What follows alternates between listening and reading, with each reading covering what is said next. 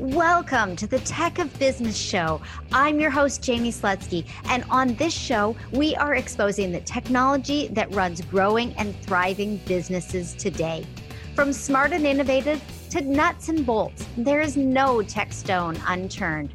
Now it's time to talk tech, and let's get into today's episode. Welcome to the Tech of Business podcast. I'm your host, Jamie Slutsky, and this is episode number 79. Today, we're going to jump into the relationship between your tech, data, and content.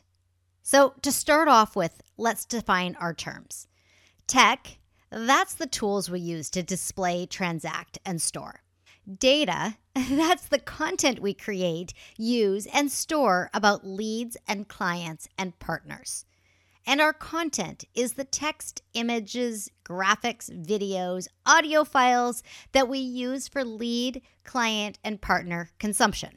During the initial tech setup, a lot of how your content is going to look and data is going to be stored is defined. The content aesthetics are usually straightforward to add to any given tool because they are stored in your brand guide. The brand guide highlights font families, font weights, colors, and the visual style. Data, meanwhile, is not usually quite as structured. Some of this will be dictated by the software tool we're using, and others will come from conventions that we have adopted along the way. I could probably sum up this entire episode by saying that we need to have a living document to keep our data storage plan as organized as the brand guide. But there's so much more to this conversation. Let's get into it. When we're setting up new software tools, both your brand guide and your data storage plan will help this tool be as effective as possible, as soon as possible. The data side of setup and the content side of setup can be done independently, and I generally recommend having as much of your content ready to go, but actually to do the data configuration before the content loading. Let's walk through this with a couple of examples. And surprise, surprise, I'm going to start with an example using Thrivecart. I've said it before, it's just a fantastic tool and it's perfectly suited for case studies since it touches so many elements of both content and data. When we're setting up Thrivecart for the first time, we need to connect it with our other tools, specifically our paid access portal and our email marketing provider. It's a forward-facing tool, so instead of going through a ton of setup before you can get started actually using checkout pages and taking payments, you can do those almost immediately. Seriously, you get started on putting together that checkout page as you're going through the setup, which is precisely why it's beneficial to have all of your content already figured out. It makes this process a whole lot faster and easier. In the case of Thrivecart, your content is going to consist of your logo, a video or image for the cart sidebar, your product features as bullet points, 1 or 2 testimonials, and then content for the thank you page, which is the heading and maybe a video and some text. But even more important than the content in this case is the data. What data are you collecting? How are you storing it? What systems need what pieces? And so on. Thrivecart connects with your payment processor, be it Stripe, PayPal, or Authorize.net, but it doesn't actually store the sensitive financial data. That's kept within the actual processor. What Thrivecart does retain is the customer lifetime value along with their purchases and subscriptions. The payment processors retain the payment card data and other stuff that doesn't belong outside of their platforms. I strongly suggest that we don't try and do anything with that sensitive data. Just leave it in the payment processors and know that you are protecting your customers. But the other data that Thrivecart collects and creates, like your name or email address, the products that people buy, their order numbers, how much they spent, when they bought, which processor they actually use, if they came through an affiliate, or any number of other different pieces of data that we create. That data most likely doesn't need to live in Thrivecart alone. It needs to be pushed to our internal business management utilities. We already have a good example of this since we push the purchaser's name and email address to our email marketing system to welcome this new customer to their product or deliver the product or to provide additional value. And we often push this information to other systems as well that they are now getting access to as a result of the transaction that they have just performed. But there is still more that we can do. What other tools are you using online, and what data generated by Thrivecart would improve your usability of that other tool? Think about your financial systems and your CRM. Anything that can be set up once and just work reduces the amount of manual processes you'll need to do now and into the future. All this to mean that when a transaction or action is performed in one tool, it can generally be synchronized with other tools within your tech stack. But without some planning, we might have just created a monster. It's not good enough to push data from one system to another without factoring in what the new system is going to do with that data. Again, let's go back and look at Thrivecart pushing the data to ActiveCampaign. It's fine that it pushes the name and email address of our new customer, but it would be a lot more beneficial for a clear roadmap of how that user is going to be treated once the data is pushed over to ActiveCampaign. Are they going to be added to tags, lists, automations? And if you're using the CRM side of ActiveCampaign, is their purchase moving them through a deal or starting a new deal for them? And who is doing the data manipulation work? Is it Thrivecart or is it ActiveCampaign? We can trigger an ActiveCampaign automation from the Thrivecart purchase, which could then add a series of tags, possibly send them emails, possibly add them to the CRM functionality, or add a note to their account. And there's a lot more things that it can do as well. But my general rule of thumb is to push as little as possible and leverage as much as possible within a native system. So while Thrivecart could add tags and remove tags, add to automations and remove from automations, I prefer to have Thrivecart do less. Just add someone to the right automation and for that automation to take care of all the nuances inside the platform. This rule of thumb came about because it became very confusing in some of my client accounts to know where to add the tag, whether it was from Thrivecart or an ActiveCampaign or this or that. And I found that the fewer pieces of data that we try and send between the systems, the better off we are with speed and accuracy. Now, let's look at another tool. This time it's MemberVault because Mike has added a huge function that pushes data to the nth degree. In MemberVault, they have actions that can trigger data collection on ActiveCampaign or in your email marketing platform of choice. But you know me, I'm getting ahead of myself yet again. Let's start with you going to techofbusiness.com/MV and signing up for a forever free account. This account allows you to have up to 50 subscribers or purchasers at no charge. At this level and all levels, we're able to create courses and memberships and freebies and the whole binge and buy marketplace. And like Thrivecart, we're able to get started loading our content in quite early on. Right out of the box, the platform just works, and adding your branding elements from the style guide will make it yours in no time. Content in this case is broken into several distinct sections.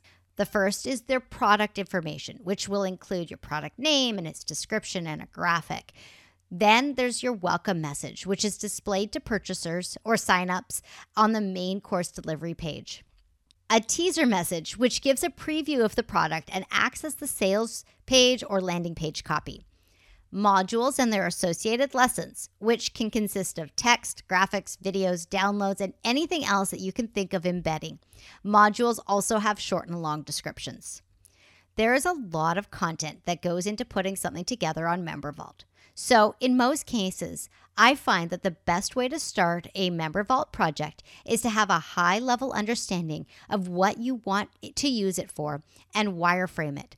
Use dummy content and placeholders to get the structure in place without getting bogged down with your content creation. This is all so that we can get to the vast amount of data and what to do with it. There are two sides of the data that I want to discuss next. The first is the gem that Mike recently, like 2 months ago, revealed, and that is the actions. This is where MemberVault can push a vast amount of data over to ActiveCampaign or your email marketing provider of choice when your users do any number of things in your MemberVault. Seriously, this list is everything. Over in the show notes, I have a full list of the actions that we can use as triggers, but here are just a few that I have personally implemented. When someone creates an account, when someone first logs in, when someone is added to one of my free products, when someone is added to one of my paid products, and when someone views a teaser content for a specific product. Again, go into the show notes and you can see all the other actions that are available. And if you're wondering who this Mike guy is, I will have a link for you to the entire MemberVault series that I did back in January of this year so that you can hear from Mike and hear some other MemberVault stories. Now, that list of actions is seriously a lot of data that we can generate about our MemberVault users. While more data is great, making sure that we make the most of it is even better. Some of the actions are only relevant if you have bonus content that people unlock when they earn EP. That's short for experience points, and it's a way to gamify maintaining progress through the material. The data available on the MemberVault admin dashboard is robust and sometimes more relevant to a business than pushing all that data over to their EMS. So while I love data and connecting tools, it's also prudent to not go overboard. Before I jump into the other data collection element of MemberVault that is pure genius, hint, hint, EPs, I want to highlight the fact that both MemberVault and Thrivecart have great dashboards. And so does ActiveCampaign. And so does your CRM. And so does nearly every tech tool that we use these days. So when it comes to reviewing your data and making decisions based on that data, it matters less where the data resides and more that it provides the insight you need. Do not get hung up on making every piece of data fit into one tidy dashboard if you can glean segments of your data from multiple dashboards. Okay, mini rant over. I just don't want to be creating custom dashboards to hold all of your data when there are a lot more exciting things we could be working on. So now back to that brilliant idea I was talking about. As I hinted, it's EP or engagement points. Points are earned by users who access the content and progress through your products. They get points when they mark a lesson as complete, and points when they mark a module complete, and even points for viewing lessons. This means the more someone is on your platform and working through your material, the more they get rewarded with EPs. We can use EPs to unlock bonus material and trigger email automations. EP leaderboards can be public within your MemberVault for all your users to see, or they can be an internal function only. The public EPs are great motivators in gamification. This EP data should remain in MemberVault since it's mostly irrelevant outside the platform. Even when it triggers automations, it does this through adding a tag in ActiveCampaign, not by sending the EP value over to ActiveCampaign. I've spent my life, seriously, since the early 1980s working with computers and believe that we're in the best place we've ever been with tools that can bend to our every whim. The ability to create a vast amount of content and collect an insane amount of data. Your content, if not structured, does nothing for your audience. Your data, if not handled appropriately, won't give you the insight into how to move things forward toward your goals. We all want to do new and bigger things in our businesses, and the tech we invest our time, money, and energy into creates a strong foundation upon which our content can do its job and data can give us the insight we need. While none of us hesitate to hire an accountant, a lawyer, or real estate agent when they are needed in our businesses, we also should not hesitate in hiring an expert to help us remove our tech blinders. Here at the Tech of Business, it is my mission to help your tech do the most it can for you. Together, we can empower you with a deeper understanding of the relationship between your tech, your content, and your data. This is done in 1 or 2 tech breakthrough sessions, not a long, drawn-out process. Let's get you and your tech and your data working toward that next big goal with eyes wide open. If you are interested in a tech breakthrough session, I have that linked up in the show notes. So just click in your podcasting app or go to techofbusiness.com/079 to access the show notes and click over to the tech breakthroughs. Thank you so much for hanging out with me on the Tech of Business podcast today. I'll be back on the mic next week. Thanks for listening to the Tech of Business podcast. If you enjoyed the show, please subscribe, share, rate, and review on Apple Podcasts, Stitcher Radio, Overcast, or wherever you download your favorite shows.